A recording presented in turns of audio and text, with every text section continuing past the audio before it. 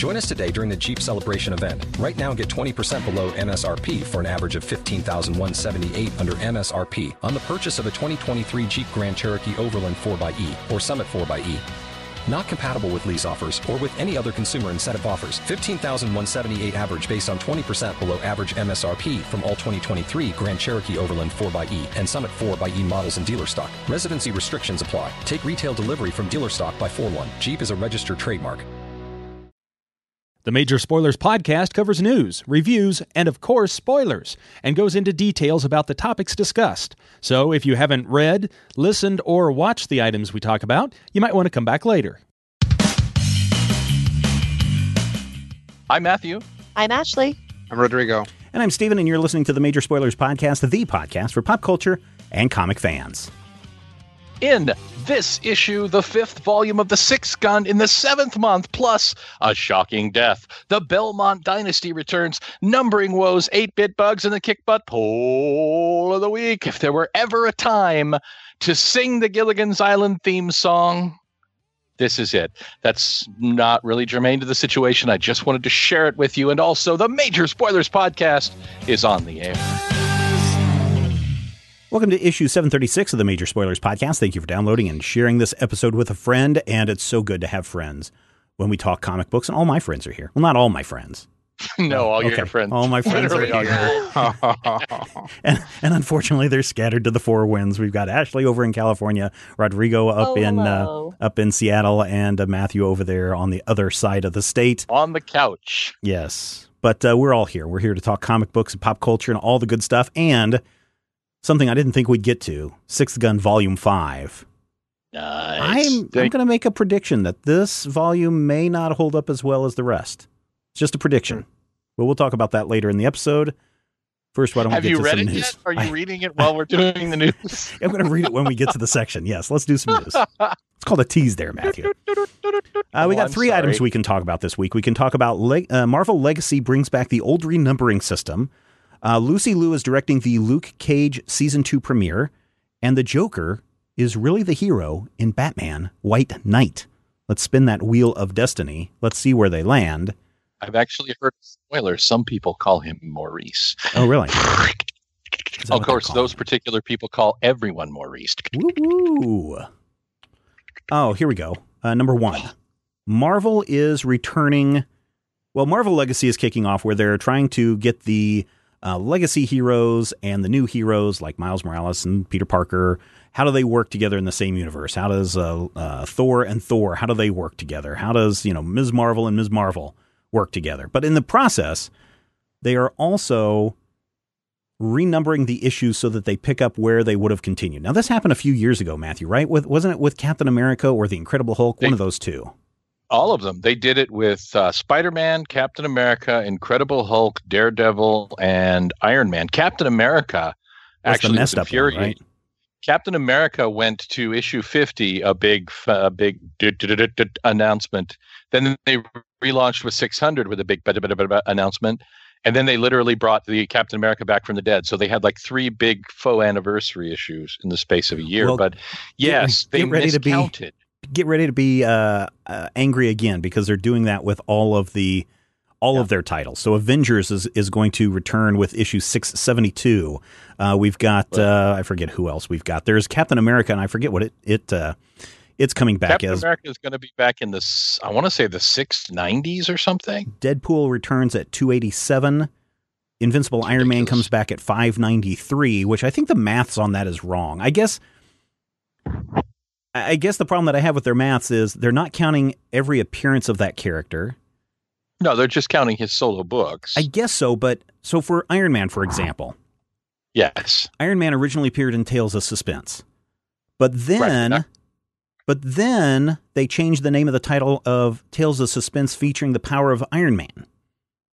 So would not that be an Iron Man title? I would say no, because Tales of Suspense was always a split book when Iron Man was in it. It was either Iron Man, and I want to say, people are going to shoot me for they had a bunch of different people in there. But Iron Man relaunched with a number 1, whereas Captain America renumbered the existing numbering of Tales of Suspense. Okay. Well, maybe I'm And wrong then Doctor Strange. on Iron Man, but I looked at that and I was like, well, something's not wrong. Something's not right. Iron there. Man #1 came out in 1968, Yeah, and Iron 68. Man relaunched from Tales of Suspense. The other half of Tales of Suspense became Captain America, And Thor. and Captain America launched with issue 100. Yeah. And then Journey into Mystery became Thor. Journey into Mystery, Thor started with issue 86. Marvel is counting, or did count, the first 85 issues of that book in a previous recount. Yeah. And they counted the first 79 odd issues of Tales of Suspense in the Captain America revamp, even though Captain America never appeared. Wasn't in that. See, that's what I don't trust them. Their Anyway. Iron Man numbering is actually closer than it could be, because Iron Man Volume 1 shut down right before Heroes Reborn with like issue 320 or 331, 332. Mm-hmm. And then he's had like 9 #1s in the next 15 years. So here's the thing, Rodrigo, that I find, I don't know, maybe a little bit frustrating. For, I don't know, what is it, 10 years now? They've been going back and every couple of years it's like, hey, let's relaunch with a new #1. I mean, this happened with what? Invincible Iron Man in 2008. They did it with Iron Man in 2012, Superior Iron Man in 2015, Invincible Iron Man in 2015, and Invincible Iron Man again in 2016, all with these new #1s. And I know on this show we were talking about how infuriating that was that every couple of months there was a new #1. But I got to tell you, I was starting to get into liking the idea of, hey, here's a new creative team. Here's their story to tell. It's all collected in volume 27 of Iron Man. And there you go, 1 through 12. And now they're going back to the old way.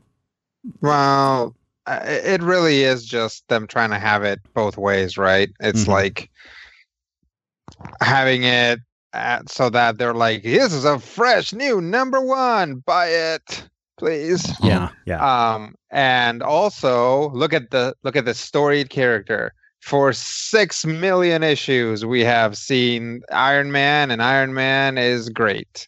Aren't you so happy that you, nerd, have been around for 6 bajillion issues? I sure am. So yeah, read this. It is. I think it is partially kind of this pendulum that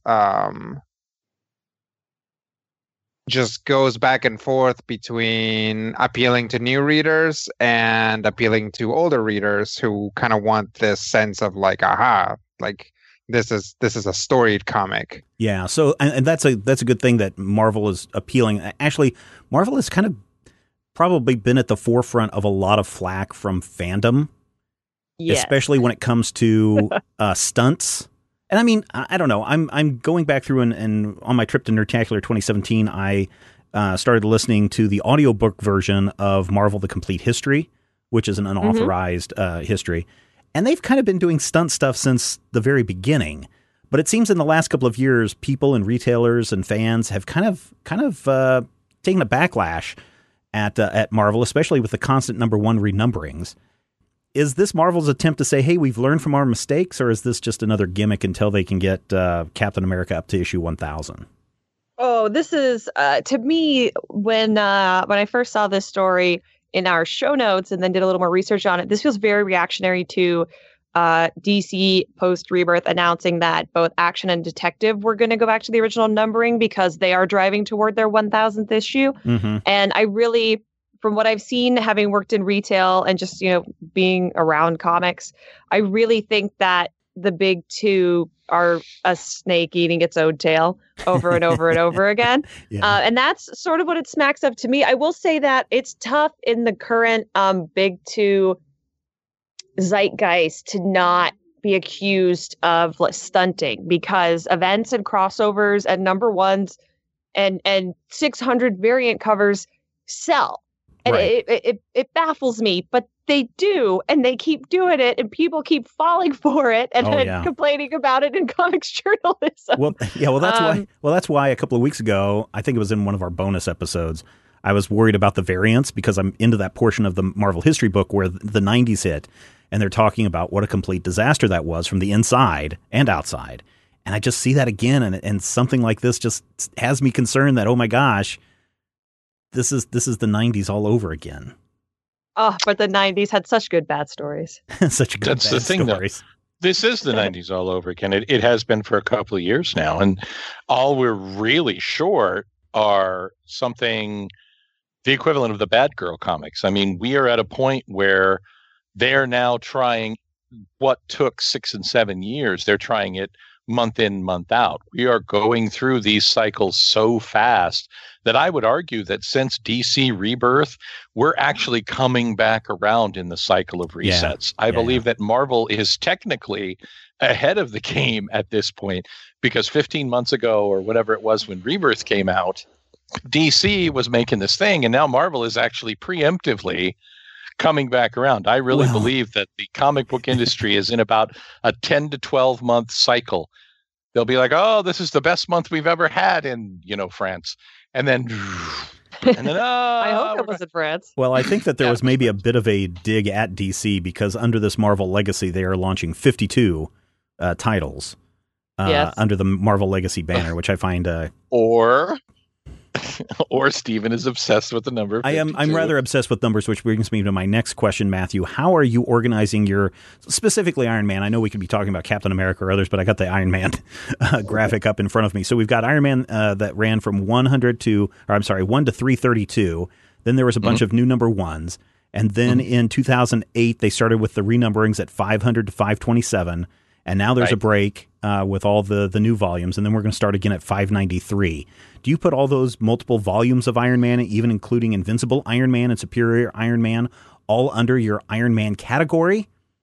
You got to go chronologically. And really what this is forcing me to do is make literally an Iron Man category. I go by, but like all my Batmans are under Batman. Your Iron Man Volume 1, and then your Iron Man Volume 2, and then your Iron Man Volume 3. But you get to that weird point where Iron Man Volume 5 renumbers with 500, picking up the numbering from Iron Man Volume 1. But you can't put it under Iron Man Volume 1 because it is still legitimately Iron Man Volume 5. It just has a new number on it. Mm-hmm. And the real problem with Marvel is a real jerk about this. They will not just revert to the numbering. They'll actually start printing that it's Volume 1 in the indicia again, like it's 1995. Oh, will they? And you think so?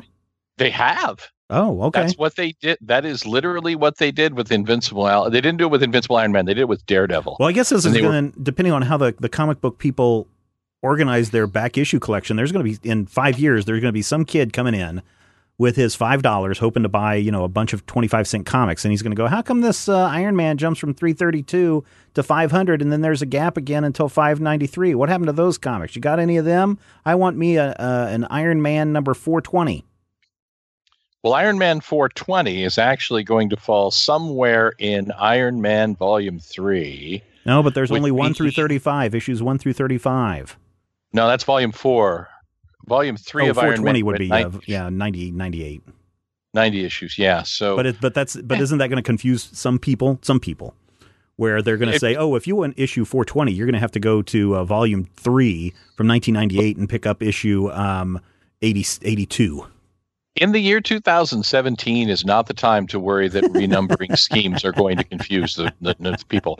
The years where 1986 was when you should have worried that new numbering schemes were going to confuse people, because that's when they relaunched Superman #1 and threw people into a tizzy. They're like, is this $1 million book? And I'm like, no, that's a 20-year-old comic book. Get the hell out of my store. People still do that. And they do. This is the thing. Renumbering. This is another example, and we've talked about this recently, of the market intentionally narrowing itself to where you have, to some degree, become a gatekeeper of the secret knowledge, right? Just to follow and find the damn comics in the first place. Yeah. Not just to go on the internet and beat up noobs. But ultimately, this doesn't matter, does it, Rodrigo? I mean, the number on the cover doesn't matter. Yep. I mean, it doesn't affect the story, definitely, which is partially the problem, is that it's not really motivated by anything, or it doesn't seem to be. This, specifically, the Marvel Legacy stuff, is the first somewhat motivated numbering change that I've seen right? Because it's specifically kind of doing this, like, what about the old stuff? What about the new stuff? So I'm like, all right, maybe this once. But most of the time, yeah, it's just like it's motivated by things that have nothing to do with the story or with the comics themselves, but rather with sales and gimmicks. Yeah. I don't know, Ashley or Matthew, did you guys have a lot of people coming in looking for, 20, 30-year-old copies of Iron Man in your comic book shops? That were like casual readers, like no, the average Joe. Casual readers don't look for back issues. No, that's a very specific market. Casual readers don't look for issues; they look for trades. Right. Yeah, I'm glad you said that because I have to talk to somebody about that. About they need to stock trades and not single issues. Well, and that's also a problem because, I mean, if you stock the trade, you buy too many, you've put more money into that. I mean, trades I know they're more expensive, sure, but there's a new comic book store that just opened here. And I went in, and it was soft opening, so he didn't have a huge selection, but he had 0 trade paperbacks. And I think that Sweetie, no. Yeah, I think the store needs trade paperbacks. Dude, he's in Hayes. He's going to have a market base of like 300 people. Yeah, but trade paperbacks, I think, would bring in the casual reader. It's a college town. I mean, the town, like, Hayes doubles in size when school's in session. Yeah. Yeah, but double 6 is still 12, man. Hey, it's still 12. You can argue that either way. So what's everyone's final thoughts here on Marvel Legacy? Rodrigo, let's start with you on this. The renumbering specifically, not the pairing up of the how do these old guys relate to young guys. Yeah, like I said, it's the first time that a renumbering feels somewhat motivated, but they don't seem to be really pushing that angle either. So it's kind of, it still comes across as a gimmick. All right, Ashley? It definitely comes across as a gimmick. Lady Thor also came across as a gimmick and is one of my favorite things that comics has given me recently. So maybe it's not a bad thing. I don't super see what is gained by it if you are not coming up on a really spectacular anniversary like an issue 1000. So cool, I guess. Matthew. I think that it's important to note that at least, and I say at least because I think it's probably a little bit before this, at least since the Crisis on Infinite Earths, damn near everything in comics has seemed like some sort or some level of gimmick. And I think we as readers have come to terms with that. I mean, we're either going to follow it or we're not. I literally do not care. Could not possibly care less. And I think this is just, another example of how can we put out a $7.99 double issue with a number 600 on the cover. If that's Marvel's thing, that's Marvel's thing. More power to them. I don't trust that they're not going to renumber with one inside of 2 years. I think we're going to get to 600, and then Iron Man's going to come back with a new issue 1 when Tony Stark comes back from the dead, or from the AI, or whatever the hell. Well, I think Marvel Legacy is going to. I think the start of it is called the Search for Tony Stark, so he'll be back. Yeah, I won't be reading any Marvel Legacy. I guess my thought is pick something and stick with it and don't change it. Did you just say that to Marvel Comics? Yes, to everybody. To everybody. Figure it out what you want to do and stick with it. Because, like I said, when we started this topic, I was just getting to the point where, you know what? I'm okay with a new volume with new renumbering every other year. I'm totally okay with that. And now I'm just kind of like, now you're going back to the old system and I'm all conflicted again. So you're saying you picked something but didn't stick with it, and now you regret it? Well, no, I'm not. I'm not saying I didn't stick with it because I was starting to enjoy it and getting behind it, and now they're flipping it, and it's like, well, make up your mind because now I have to get used to the old numbering again, and then once I get used to that, they'll flip it back around. Sure, and then we'll get Marvel Volume 2. Oh no, we won't.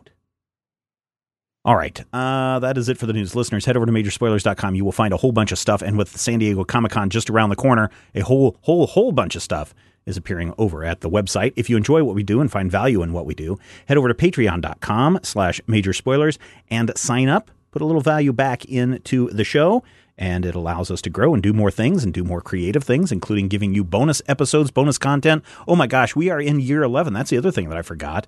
Since we didn't have a show last week, Major Spoilers, 11 years old. I can't believe that.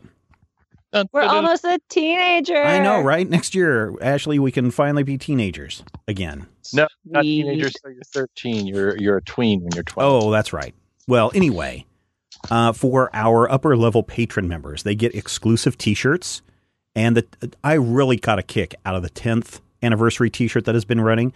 This is the last month to get the 10th anniversary T-shirt, because beginning in August, the 11th anniversary shirt is going up for those people. So everyone who's a gold member already, or the highest level, you will automatically get a new T-shirt. You'll get a second shirt. And the 11th year shirt, wow, it's really cool. It is really cool. W. Nathans, Matt Smith or the girl from Stranger Things. Yeah, right? this W. Nathans is his Twitter.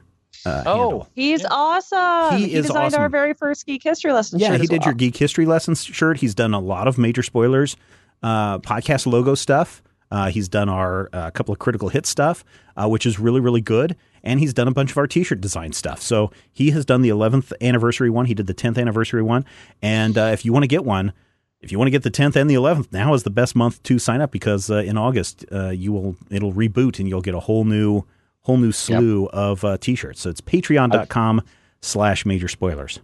Starting now, we must do a 13th Warrior riff for the 13th anniversary T-shirt. There you go. I will try to remember that. But while we're talking briefly about birthdays, thank you guys. Thank you, Rodrigo and Matthew and Ashley, and really anyone who works and participates with Major Spoilers. Jason, if he's there. He's not, but I will tell him. Thank you guys for getting us to 11 years. We wouldn't be able to do this without you guys, you three, and all the rest of the Major Spoilers people who are listening. And I really appreciate all the hard work and dedication that you've put into it. And we've grown and will continue to grow in the years and months ahead. Thank you. So thank you. Thank you very much. Happy to be here. I'm glad you are. I actually shrunk. So you did. That's what happens when you get older. You lose about an inch a year. Pretty soon, Matthew will be like 4'10", walking around. No, I've lost like 50 pounds, but thanks for being mean. Mean. Okay, we've got the news out of the way. We've got a little Patreon magic going on, and that means we can get into some reviews. Where should we start this week? Who wants to start? I'll start. Yeah, Ashley wants to start. Okay. We all volunteered. We all volunteered at the same time. We all took a step time. back at the same time. Yeah, we nailed it. Really good teamwork here in the 11th year of Major Spoilers podcast. I'm the newest member. It's not my fault. If you've been listening for a little while, I've been reviewing all of The House, which is an independent Comixology Submit horror series written by Philip Seavey with art by Drew Zucker.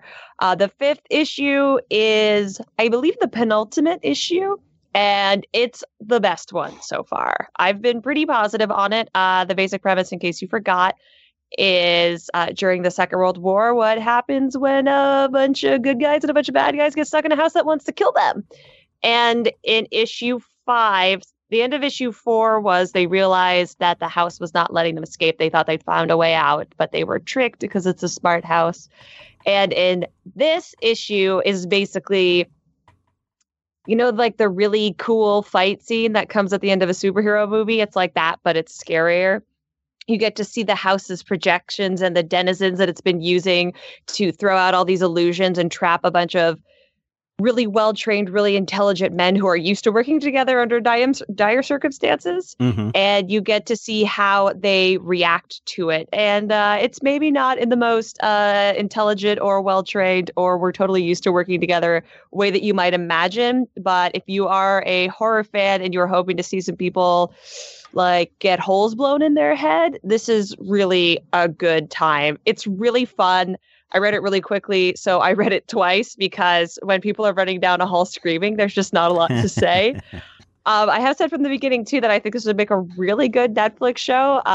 This could be your really cool Into the Badlands style fight sequence because cool. I'm watching that show right now, so that's the reference that definitely came to mind. So yeah, if you like horror, if you like period pieces, I really think you should pick up The House. It is building in a really interesting way. And if everything is going to fall apart in the next issue, then it's going to be a pretty perfect I guess I don't know, archetypical plotting of a horror comic. So it's a good time.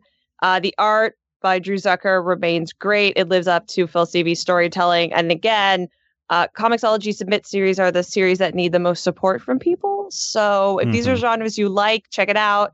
And then use the nice search function and check everything else out and discover a writer and an artist that maybe you're not used to seeing in these roles, and go and support them so that they can go on to ruin the numbering systems at big two comic book companies. There you go. So because it met all my expectations and it looked great, I'm going to give it a 5 out of 5 because it did everything it was supposed to. Excellent. Thank you for that, Ashley. Speaking of Netflix series, Rodrigo, why don't we jump to you with the brand new thing? I'll be honest, I fell asleep in the first 10 minutes of this show, so tell me about Castlevania. Yeah, wait, this show or Castlevania? Castlevania. Oh, okay. Well, maybe this show too. I don't know. People have to go back and listen again. Re-download it again. Trying to catch up on the Six Gun, just like, oh no. So yes, Castlevania. Steven fell asleep in the first 10 minutes, and that is sort of where I'm at with this as well. So Castlevania is a new Netflix series. It's 4 episodes based on the popular video games, where you play some sort of vampire hunter and are trying to kill some sort of vampire. And that vampire has hordes and hordes and hordes of monstrosities that you have to deal with. I believe this is specifically based on Castlevania 3. If I played it, I played it probably as a demo, like at a game store or something. So if any listeners that are hardcore Castlevania fans that want to discredit the rest of this review because I haven't played this particular Castlevania, that just feel free. Just just come back around for Matthew's review here in a little bit.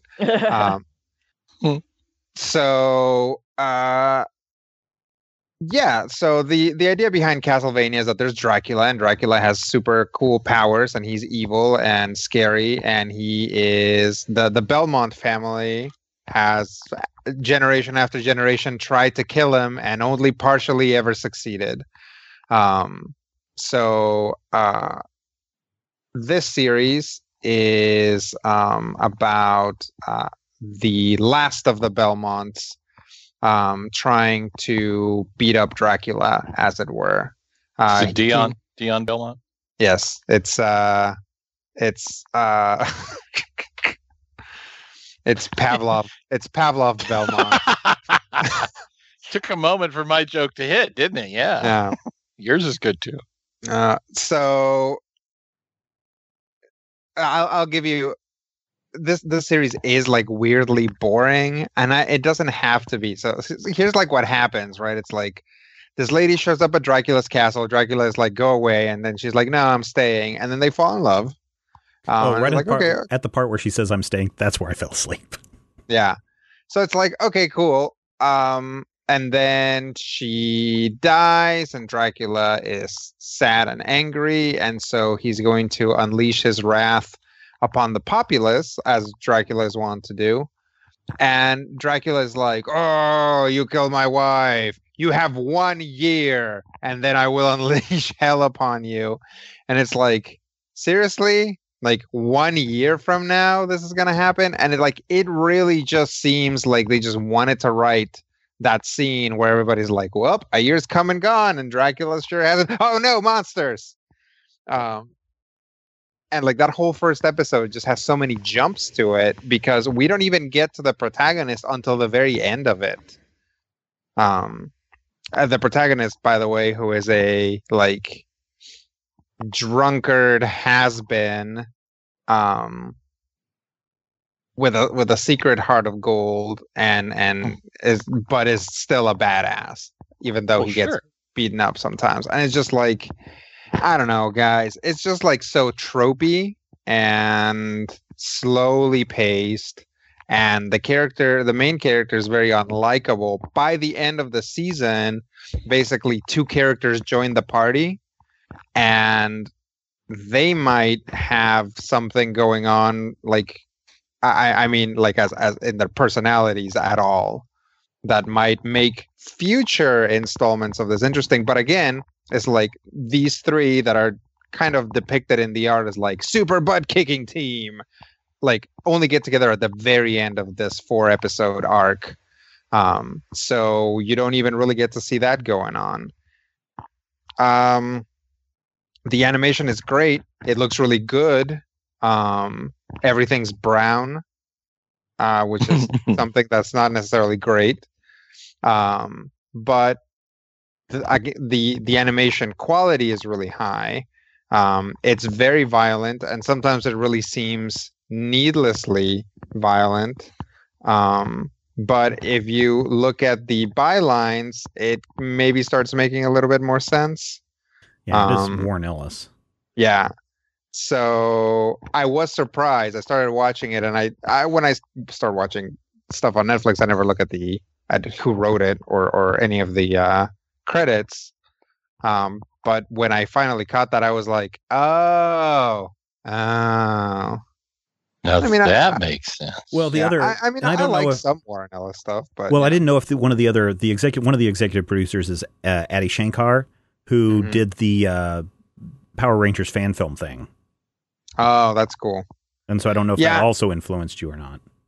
So no, not really. I mean, I wasn't like, oh, gross, Warren Ellis. Like, it was more of like, oh, okay, yeah. That this some of the ideas in here make sense, and it does, because I find that a lot of time Warren Ellis has these cool ideas that don't and doesn't, that are like these big set pieces, like either trees. either like philosophically, or like a fight and something interesting happens during the fight, but like getting to those ideas is kind of a trudge, and then you're like, well, how are these two things connected? And it's like, they're not. It's just, here's two cool things that happened, and now we're moving on. So yeah, I'm gonna give it 2 slices of meatloaf. It's not like the worst thing I've ever seen, but I was very underwhelmed by it. Especially because Castlevania is a huge video game franchise. I don't mean as far as popularity necessarily, although it is popular, but as far as source material, there are so many Castlevania games out there, and it's like they could have found more things to pack into here, more interesting situations or moments or things like that, and they just really aren't there. So yeah, 2 slices of meatloaf. Put it on while you're doing something else.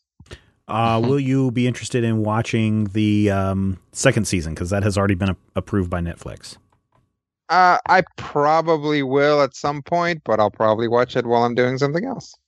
Okay. All right. I will say I like some of the monsters. Like the design of the monsters are really cool. But you can't just, it doesn't carry the show to just have cool looking monsters. Right. Okay, cool. Thanks, Rodrigo. Matthew, here we go. It's the biggest thing in comics event history, especially for Valiant Entertainment, the death of a major character, which we will not spoil in this review, because Valiant has specifically said, do not spoil this book in your review. I will say 2 things, and 2 things only. One, I'm not sure who it is. And 2, this is a book that is kind of a huge, massive, mixed blessing for me. Harbinger Renegade number 5, part 1 of the Massacre storyline, written by Rafer Roberts, art by Derek Robertson, from Valiant Entertainment. New Valiant and I have this weird love-hate relationship. It's like my college girlfriend. She's like, come here, go away. And after a while, I'm like, oh, wait, we did have that conversation. So when I picked this up, I'm a couple of months out, but they immediately hooked me with the appearance of the greatest Valiant character of any generation, a 12-year-old girl named Animalia who can turn into cartoon animals. Love her. She turns into this flying cartoon Cthulhu. But they also give me something that I'm really not happy with, in the revival of the hardcore, CORPS. So some people would say hard corpse. Those people are wrong. But in this issue, we have come to an impasse throughout the Harbinger titles. The Psiots, or kids who are totally not mutants, you guys, have been gaining more and more power and trying to basically establish themselves as an independent, vaguely socio-political force.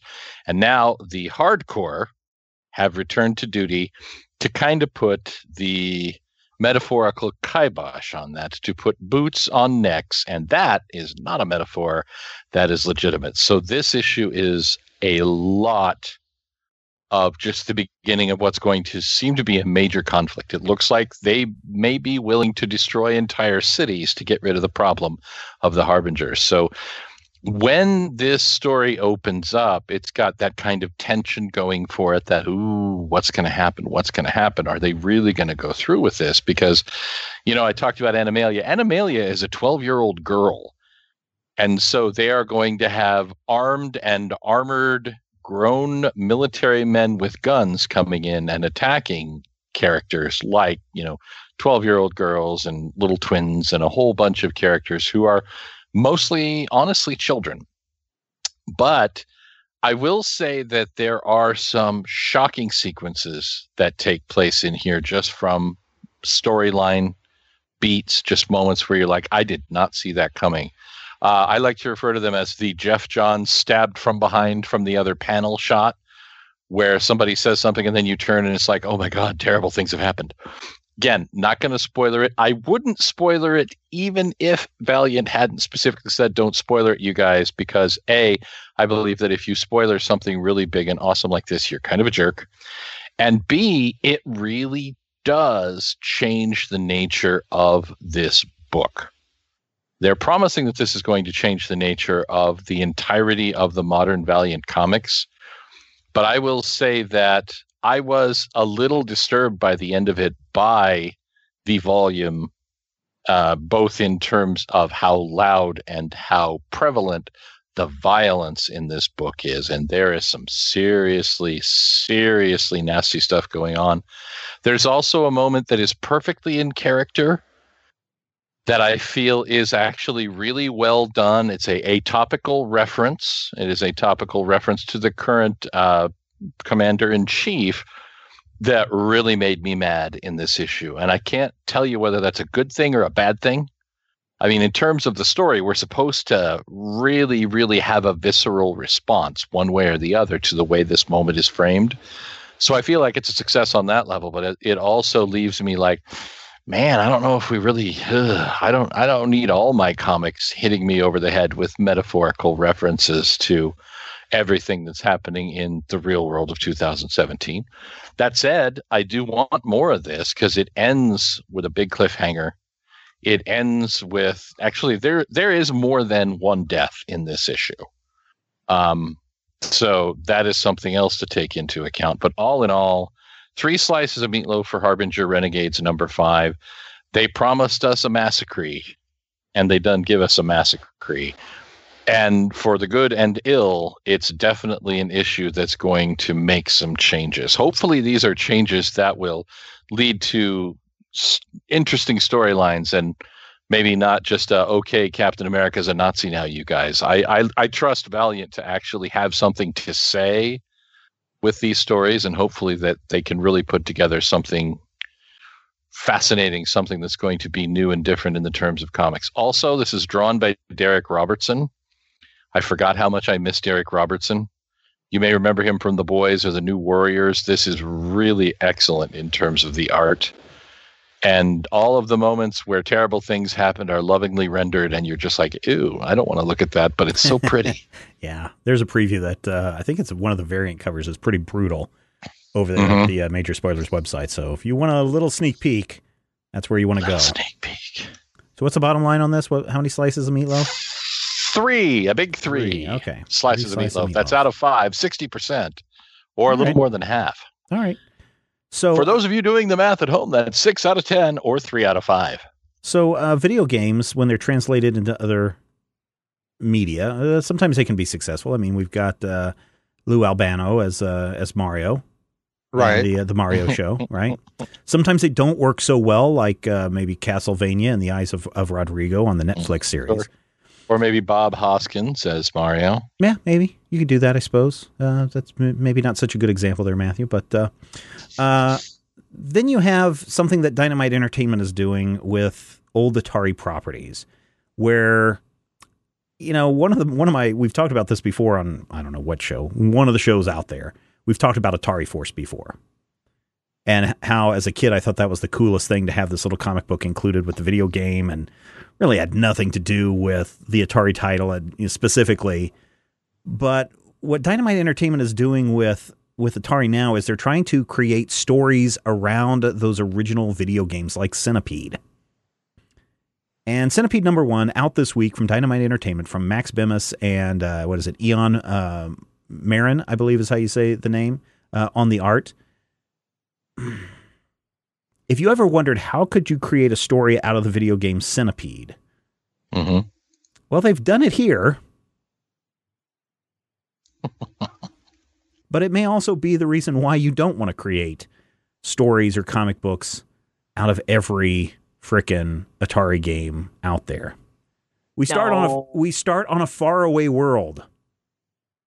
A world where there's only one lone survivor, and he's gone crazy enough to where he starts talking to what looks like an 80s cell phone,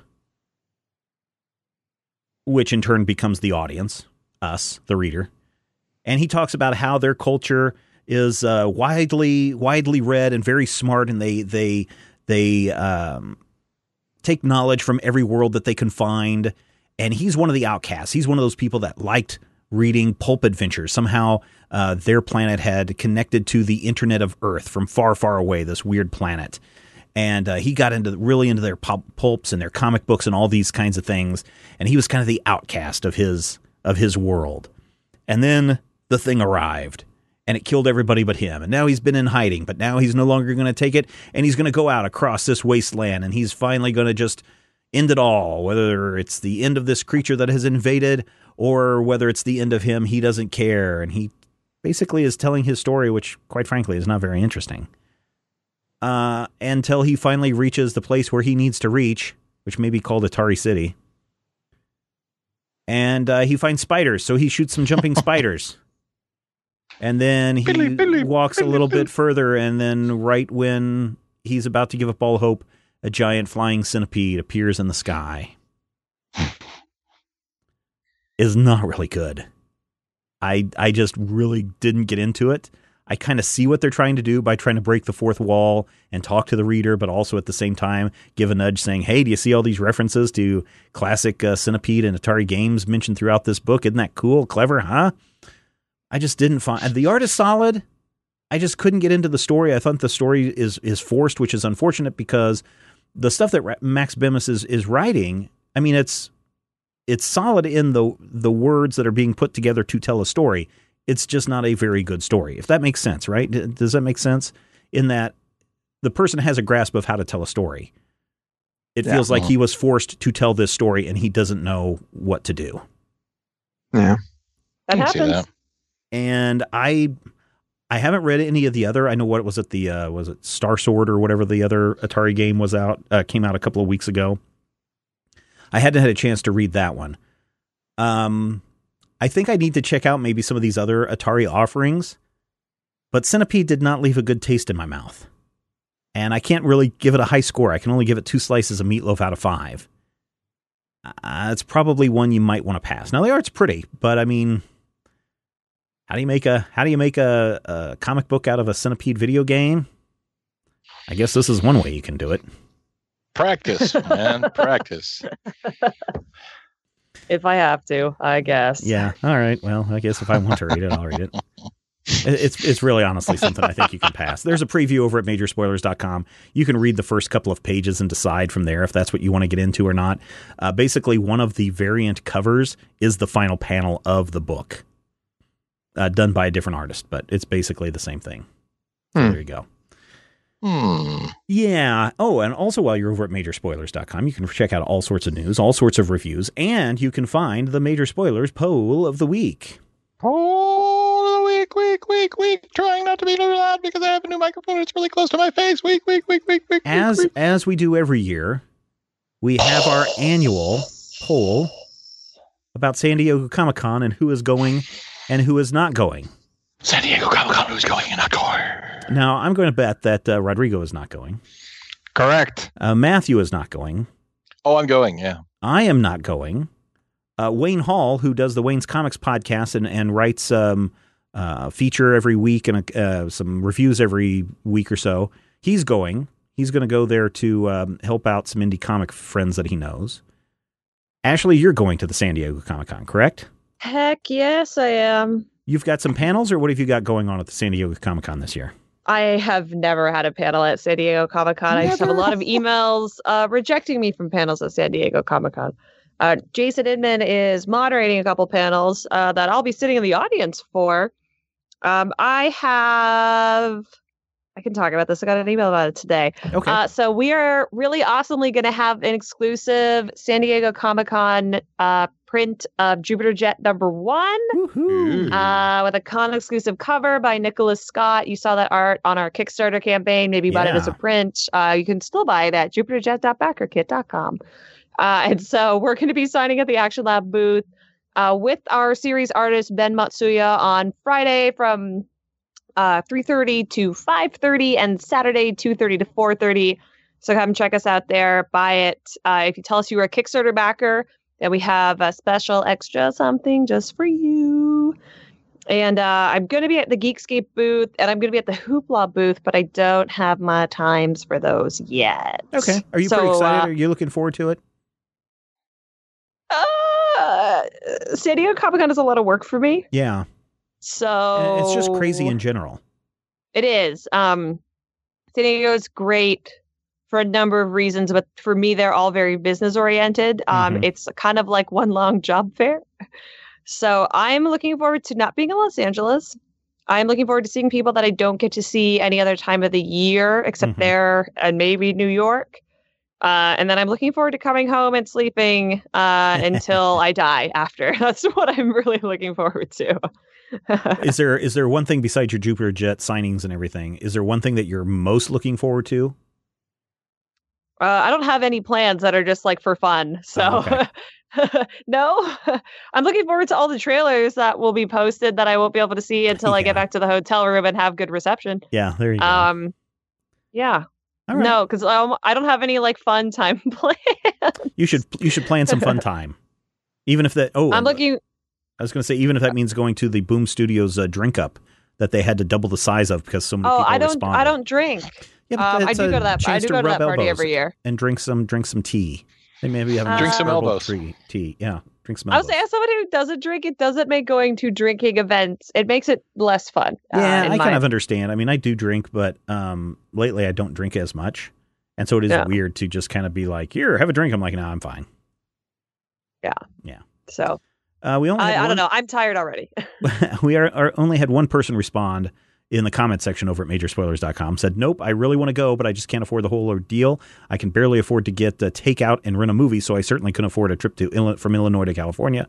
Cost of the con itself, food, and lodging. Hopefully someday I won't have so many costs and can afford to go, and somebody can invite me along and we can split the cost, which may be the way a lot of people do it. That's I do know true, though. expensive. I don't know how people go who someone's not putting them up for work, because if I had to pay for it, I could not and would not go. Yeah. I hear there's I hear there's like people out there who have actual money. I've met some of them. What are they like? Where they they are just like you and me. You couldn't tell them apart on the street. That's actually nice. I'm going to tell you this as like a legit immigrant. That's one of the weirdest thing about the United States is that all Americans dress down. So it's like you can't tell who's rich just by looking at them. It's like a guy in like the same t-shirt you're wearing could be super rich. Weird. See, I'm trying to make nice with my hot friend who lives in San Diego, but I kind of get the feeling that, crashing on her couch may not be the greatest idea in the world. So we'll have to see how that all shakes down. Also, I'd have to get there. I mean, I can't trust my van necessarily. I've actually looked into this, Matthew. there is a train that runs from, and I think there's a stop in Topeka, but I know it leaves Lawrence and it goes down to San Diego. And there it are is, no it is trains that stop in Topeka. It is a 3-day journey, but you get to see all of the Southwest via rail. And I've looked at this multiple times and thought, ooh, that looks pleasant if I had 3 days to waste on a train. It's really weird that Flying would there probably are. be easier. Matthew really- doesn't fly. It's really weird that there are no trains that go through Topeka, since Wichita is basically half like abandoned train yard. Yeah. It's not that Matthew doesn't fly. It's just that 2 seats cost more. Mm. Well, it looks like 25% of us are going to the San Diego Comic-Con. Well, and if we count 25%, Wayne, if we well. count Jason, Yeah. let's see, that's Chris That's and, harder let's see. math. Yeah, but That's but then if 4, you, if but you then there's count, Chris like, and all of our Zach and writers Brian and Rob. contributors, yeah, Chris and Zach and Brian and Rob and Sam. It's So I don't know, that's Sam is- 4 to. Sam's not going to I San Diego. she's not. I don't Are think you so. sure? I think she was What only if she going does? to. I think she was only going to go to a Gen Con. Yeah, she only goes to strictly gaming stuff. I think so. Yeah. So it's 4 to 4 out of 10. So about 40% So of that's- people. 40%. Yeah, but going by volume. Yeah, going by volume, then most of Major Spoilers definitely isn't going. But 25% seems to be closer to what the poll actually lands out at this week. That is true. Right now, we're looking at 17% of our respondents saying yes, 83%, which is to be expected, saying no. I think we usually break out to about a 4-1, 80-20 split on these. I'd have to go back into the historical. I want to say accounting. we had this discussion for the last 3 years where we're like, yeah, it seems like it. And you go, I'll have to go back and check with the numbers. And we never do. And then the Nah. next year comes around and my brain goes, I think this happens. And you say, I'll have to check with the Well, and numbers. that's because really the listeners really want to know how last week's poll finally filtered out about the Peter Parker thing. And it turns who won? out that 40% of the people prefer college-age Peter Parker, 34% prefer adult-age Peter Parker, and 26% prefer high school Peter Parker. That's pretty close. We also had a lot of Yeah. people jump on our cases about Tom Holland's age, that he's 21 and not who 12. Which I guess this week after Spider-Man The sheer debuted amount of his became- voice cracking leads me to believe he might in fact be 12. Well, Oh, apparently check that has that become actor. quite a discussion online about the number of people who are like, after seeing Tom Holland in either what's the Lip Sync Battle show or the Spider-Man movie, I had to go and look and see how old he was, and boy, I'm glad he's 21. Yeah, So- Lip Sync Battle was Yeah, it was a tiny bit racy. Is what it was. that's what I heard. I haven't seen it. But you know that show is known for that sort of thing. That show is definitely an outrageous kind of awesome. I would go see it. It has The Rock doing a Taylor Swift song. All right, excellent. Yeah, You know, you can go to a drag bar and see that. It'll be much more entertaining. no, the actual Rock. But you could see someone who looks like The Rock in a dress. I'm Much not more saying entertaining. you won't find a 6'5", 275 pound man with Samoan tattoos singing Taylor Swift. I'm just saying, the actual Rock is actually The Rock. All right, here we go. That's what. Here we go. Poll of the week, majorspoilers.com. Cast your vote. If you are going to San Diego Comic-Con, do track down Jason and Ashley and get a copy of that Jupiter Jet. And then, Yeah. of course, when it launches officially in what, September, October? I'll tell you when Action Lab tells me. Oh, okay. You can all buy that new #1 all over again Heck with yeah. with an exciting back cover. Yes, that's true. Maybe we'll see. But again, if they haven't and they want to get a copy, Ashley, what's the backer site? Oh, backerkit.jupiterjet.com. That is our backer kit store. You can still pre-order some of the stuff that was offered as rewards in our campaign if you missed that. And you can order some new stuff that wasn't offered in our campaign. We're probably going to lock that in December. So buy now. Yeah, get it now. Some really good stuff, like some great art by some well-known artists that you know. Yes. Nicholas Scott Nicholas print Scott, is yeah. up there. Tim Seeley, who you probably know as a writer. Isaac Goodart, Phil Seavey. Again, our series artist Ben Matsuya has got 2 prints on there that are amazing. So if you're an art person, I think we have something for you. And Jupiter Jet looks like such a cool character. Can't wait to find out more about her story and what's going on. Let us talk. This is something we've been doing this year, going through an entire collection of comics, and we are now up to Volume 5 of The Sixth Gun, Winter Wolves, written by Cullen Bunn with art by Brian Hurt. All of our characters finally get back together, I guess, in the Great White North.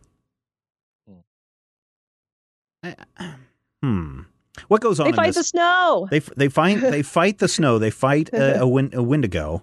Wendigo, yes. Matthew, what's the story going on in this book?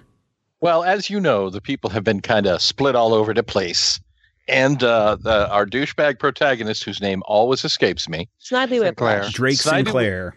Yeah, Neville Sinclair has finally reunited with Becky Moncrief, who is the protagonist that I can stand.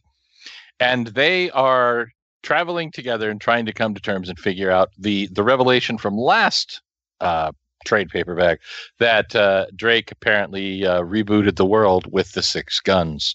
But they end up getting trapped in a kind of a thing. Basically, a Wendigo comes along and sucks them into an ice world, which is like 20 minutes into the past of the future, or something that is like an overlaid dimension. Yeah, it's like I'm not entirely sure. An alternate dimension. Magic-y stuff is going on. Oh gosh, see, this is the thing. I know everybody in the book. Gord, finally is coming back to try and find them, and he has teamed up with the Mummy Man, who can see the future, whose name is Asher. Asher. Thank you, Asher Cobb, and Becky's douchebag ex, that's Kirby. a lot of Kirby. Ryan Reynolds. Ryan Reynolds, yes. No, And- this guy is strict. This guy's a Luke Wilson. That's what I was going to Yes. say. At least Oh. one of the Wilsons. Pure Luke Oh, Wilson. come In on. fact, She can do better than a Wilson, brother. Well, but you that's can have- fine. But look have at this his be face. the whole. This could be a Royal Tenenbaums thing, where Ben Stiller plays our douchebag, and Oh, never- as Drake? No way. yeah, Ben Stiller is Drake, and then you get what's her name to play Becky. You know the girl. Tilda She's Swinton? no, No, what's her name? Goop. yeah, Goop. Oh, Pepper Potts. Yeah. Oh, Gwyneth Paltrow. There you Thank go. you. That's not even a word. These are just sounds. But in any case, this No, has Goop nothing is to the do name with of her the fake story. company that sells people like silver pills. Yeah. Right. He's But crazy. basically, Drake and Becky are being frozen to death in a strange sort of magical alternate dimension. They have only the power of the guns to protect them, while Gord is trying to find them and is traveling back across the country with a mummy and a jerk. And this is that we had that whole volume, the Don't Split the Party volume. This is the we got to bring the party back together volume. And I feel like it's really successful in that premise because we have the two kind of interlocking stories. And of course, we have the most horrifying sequence ever in this entire book when the cold finally gets to Drake and his fingers just fall right off. Oh, yeah. Well, in the He'll do meantime, that. Gord has to get away from Sam Elliott's sort of Abraham dudes. The Brotherhood of the Spear or Yeah, whatever. they're sort of called. Abraham. Oh, by the way, yeah. go see The Hero. It's a pretty good movie. The Hero. Is that? I don't know. Yeah, that that's the new Sam Elliott joint Oh, with Nick okay. Offerman. All right, I will go see that. What's a hero? Anyway, But okay, so here's the thing: the whole thing kind of comes to a head when Drake realizes that they have to fight a Wendigo, which he's fought before, and the Wendigo is like, "Look, man, just leave all the guns here in this snow dimension, and I'll protect them, and you don't have to worry about it because I don't want the world to change. I like exactly what I'm doing. Just leave them here, and no one will ever come and find them, and you guys can just go on living your life." Yep. And Drake basically is like, nah, that's not going to happen because power is always going to corrupt ultimately. And you're a bad dude that has captured all these women's and children's. I'm actually more worried about Drake than I am about the Wendigo. Why is that? Because Drake is clearly amoral and scary, and we are pretty sure that Drake has already reset the universe at least once. And he has 4 of these 6 mystical artifacts, which means we have to trust him more than usual. Yeah. And I trust him less, to the point where I can't even remember his name after I've read about him because my brain is just singing. As someone who resets the universe, that's exactly what he would want you to do, is not remember his name. No, that's not how. I think that's. So were you? So question, Matthew, were you skeeved out about the? Hey, you're going to have to kill all these women and children to make the Wendigo go away? No, because I feel like they set it up from the beginning as something that Drake was resisting. In this context, I feel like they set it up as Drake is a character that we are supposed to know is morally not bankrupt, but definitely shades of gray. And you get to that point where the Wendigo is like, all you got to do is kill all of these children. And I'm like, well, they're kind of dangling it. They're using it as a legitimate plot point here.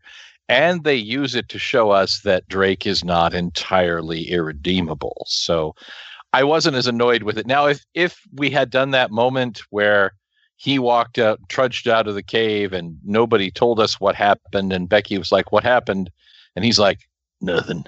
Then I would have been super mad at Cullen Bunn. I would have been absolutely mortified and angry. But I feel like they used that dangerous hunk of storytelling to actually do some good, both for the character and to bring the story along a little bit. Do you agree with that assessment, Rodrigo? Yeah, I think this was an interesting little conundrum, because I think that there's a possibility that walking into this, you might feel cheated either way, like depending on what you're expecting or hoping for, right? It's like on the one hand, you might be hoping for this character to, basically continue lashing at himself by having that thing, right? It's like coming out of the cave and being like, what'd you do? It's like, well, I killed a bunch of babies, so I'm a bad person. Okay, I'm bad. Mm-hmm. That would have made me mad. Which is, yeah, sure. But I think there's probably people who would read this and be like, that's Sinclair. That's right. More of what we've seen, right? And it makes sense. That's what they believe should have happened in the story. Right. Whereas on the other side, you kind of get this like tricking the devil moment of, it's like, well, what if you go into my guts? And it's like, okay, well, then your friends come along and switch up the guts, right? And I think it was well written. I like the way it went. I think it leaves the door open for a lot of future problems. Mm-hmm. We've been reading Six Gun enough for me to be like, this seemed a little too clean, and I'm sure we'll see something about this again. Mm-hmm. Yep. But if you just take it as it is, it does kind of feel a little bit like a cop-out. It's like you have this big decision to make, then he makes the big decision, and then the decision is overturned, as it were. Right. It's a Gord rolled a 20 moment for me, because it brings Gord back into the story with agency as a defining force of what's happening. And he's almost been off the board now for two volumes, 2 chapters. Yeah. So it's nice to see, for me at least, Gord come back into play and all of a sudden be the kind of the MVP of that ending, because Drake was about to get et and everything bad was going to happen, and Gord came in for the save. I really enjoyed that. Right, and then that's kind of a 1-2 punch, Ashley, because Gord and company are being chased by Sam Elliott and crew, and and there's kind of some trickery that's going on in why they allow them to continue to follow them, because Gord then flips the Sword of Abraham crew into the winter dimension and pulls Drake and Elizabeth out. Kind of saving the day, and then they're, of course, all reunited, and then can go on to the next bit, which is dealing with crazy old widow general. What's his name? So I'm not gonna lie. There's like the Sword of Abraham and like the Harley's Mallet of Isaac and Thor's hammer, and there's like all these organizations that all have vaguely biblical names, and I don't know which. I think there's only 2. I don't know which one is which. However, I really like Gord, so this is fine by me. And I actually think this volume of Sixth Gun is a really clever pared down presentation of what this book actually is, but it is the least interestingly enough, it's the least Western-y one. That's true. Which I think the inherent Canadian in me really liked the winter aesthetic that we had and the inclusion of the Wendigo. I was like, this is the best volume of Six Gun that we've read so far. Everyone I like is back. We got some snows. I really dug it, but it feels, Rodrigo talks a little bit about how you might feel cheated by it, depending on what your expectation is. It does feel the least like a Six Gun story, I think, of everything that we've approached so far. Go ahead, Matthew. The reason for that is the Asher Gord mummy, or the Asher Gord Kirby trio, because those characters have all been in play separately. Putting them together actually creates a group dynamic that we've never seen before. And I think that's why I like this issue. I mean, that's why I like this particular arc, because it puts three characters that we've seen, first of all, in the forefront as a driving force of the narrative, but it also puts them together. And of course, it gives us the best line in the history of the Six Gun, which Gord is driving away. They've been attacked. Are you alive back there? And Kirby's like, yeah. And Asher's like, no. Yeah. Just a perfect moment to me. Here's the thing. I enjoy everything about the Sixth Gun. I enjoy the characters. I enjoy the action. I enjoy the setting. I enjoy the magic and the mythology and on all this stuff. And I agree with you on all the parts for each of you that said, this is why I like this. This is why I like this. This is why I like this. Totally agree with you. Problem is, I thought that this volume went about 2 issues too long. I think it really felt like you could take out a whole issue or 2 out of this, condense some of the chase, condense some of the we're stranded in Frozen Zone, and it would have been a tighter story to me. I walked away from this going, I liked it, but I'm kind of bored. Yeah, this is a Avengers movie Age of Ultron story. It's like there are more volumes after this, and everything has to be in place by the end of this issue. So yeah, that's really true. There are a lot of us. Yeah, it gives us the party getting back together. It gives us Becky hauling off on the widow through astral projection. It gives us, it teases us with this band of Native Americans that show up at the end. It shows us, the moral conundrum for Drake. Well, yeah, but that's the ligament of it, right? This story about the Wendigo, which is, it's character development, but it's kind of, well, I guess it's not inconsequential because it takes out the major player from the Sword of Abraham, but it kind of, it really feels like this volume is a springboard. It shows you what happened to that guy that the snake people took. It introduces the general's mom. Right. There's all of these parts that are going to be important later. And basically this whole volume to me feels like a last panel, right? It's like the Sixth Gun is so good about its last panels where it's just like, now who the heck is this guy? Kind of situation. Right. Or like, I can't believe that character's back. Flip up. That was the last panel. How could you do this to me? And this whole volume kind of felt like, and guess what? Hume's out of his coffin. And guess what? Like, the widow's back in play. And guess what? Remember those snake people from before? They're here. This is what their deal was, but we still don't get to shoot them. So there's kind of a lot of that going on in this volume. Yeah, there really is a kind of a buildup, and maybe I really feel like this is the part of the stories when you have these big kind of striking weird things. These are the part of the stories that I really dig, because everybody gets a little bit of change. We find out what may be going on, and of course we get the Wendigo's view of Becky, which may be the future or may not. We get that's really cool. Yeah, that is amazing. We get a lot of things that kind of feel like we're building up to the big final shootout. And in a way, this is the part of the story where things are going to change irreversibly. And if you like that sort of thing, and if you're perfectly fine with, a Rodrigo stories where he tortures you and tortures you and tortures you, and then he gets to the end and then he twists that knife a little harder, I feel like that's what's coming. we're getting kind of a buildup to, I don't know if is the next volume the final volume? No, there's like 2 more volumes after this, I think. Oh, well.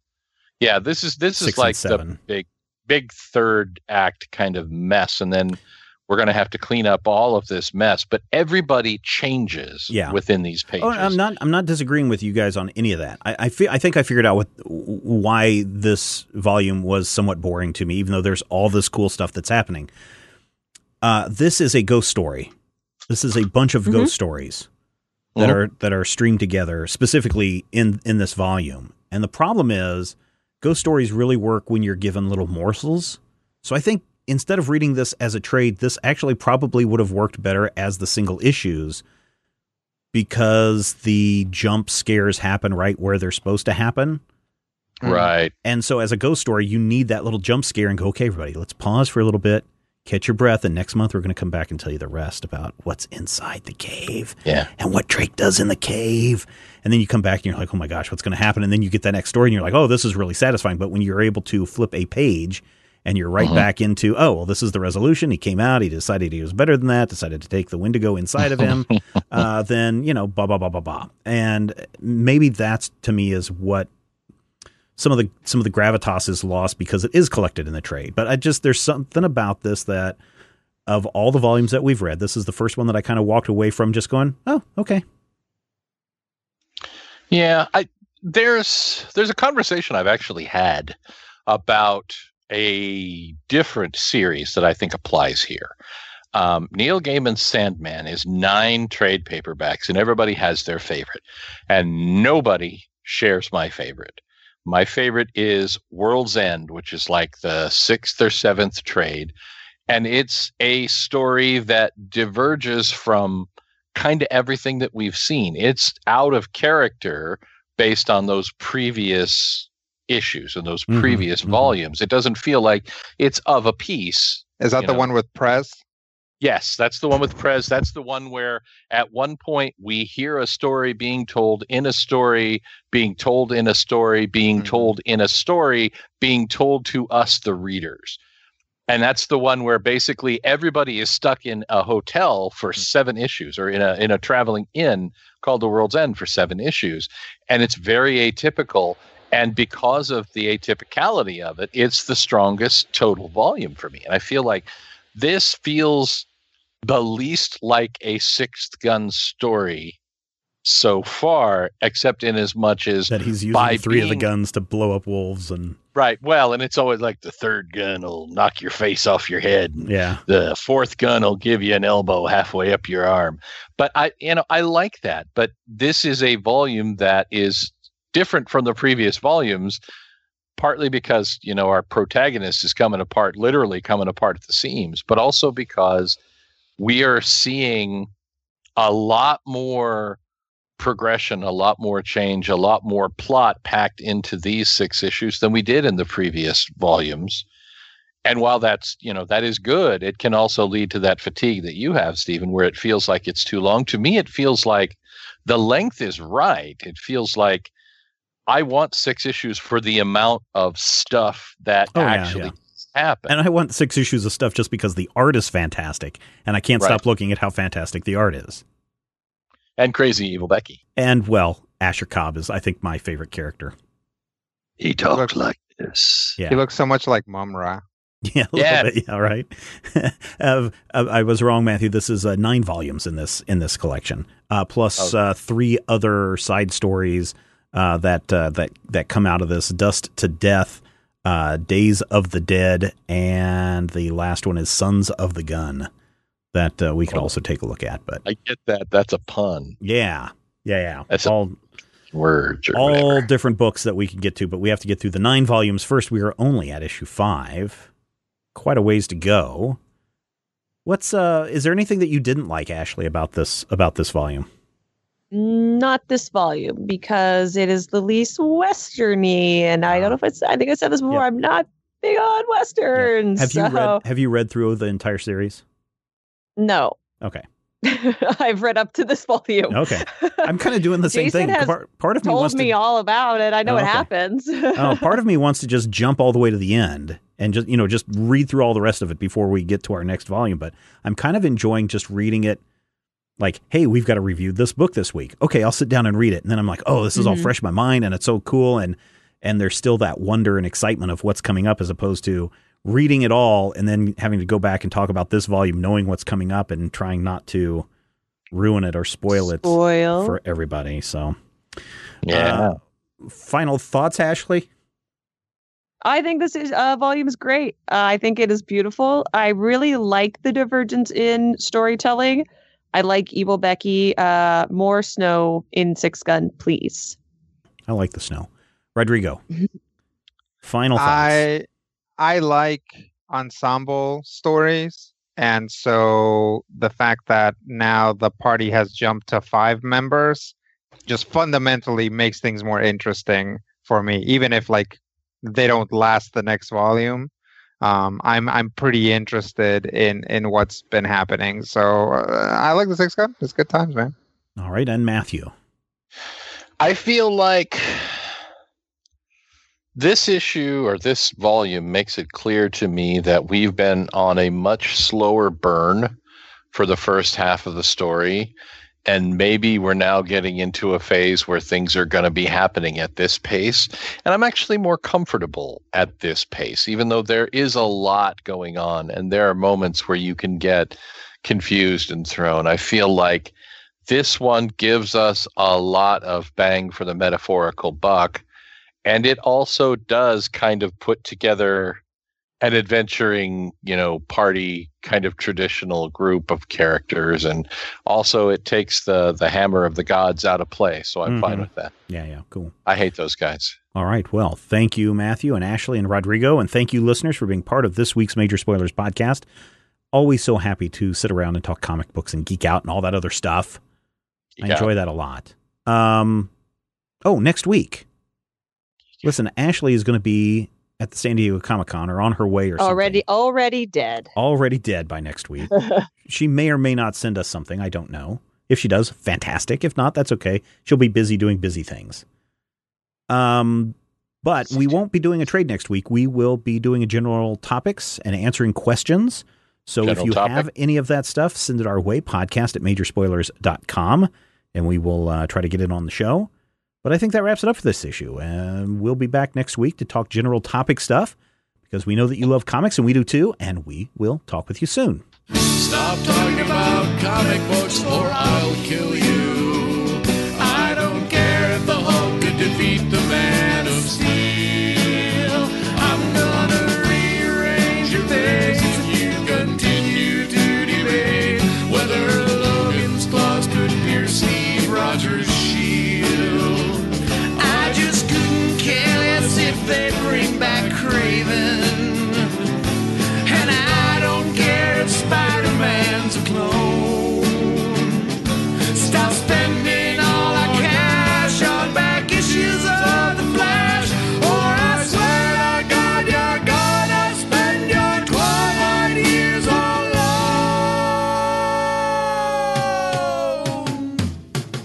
This podcast is copyright 2017 by Major Spoilers Entertainment, LLC. Purchase new wiper blades from O'Reilly Auto Parts today and we'll install them for free. See better and drive safer with O'Reilly Auto Parts. O'Reilly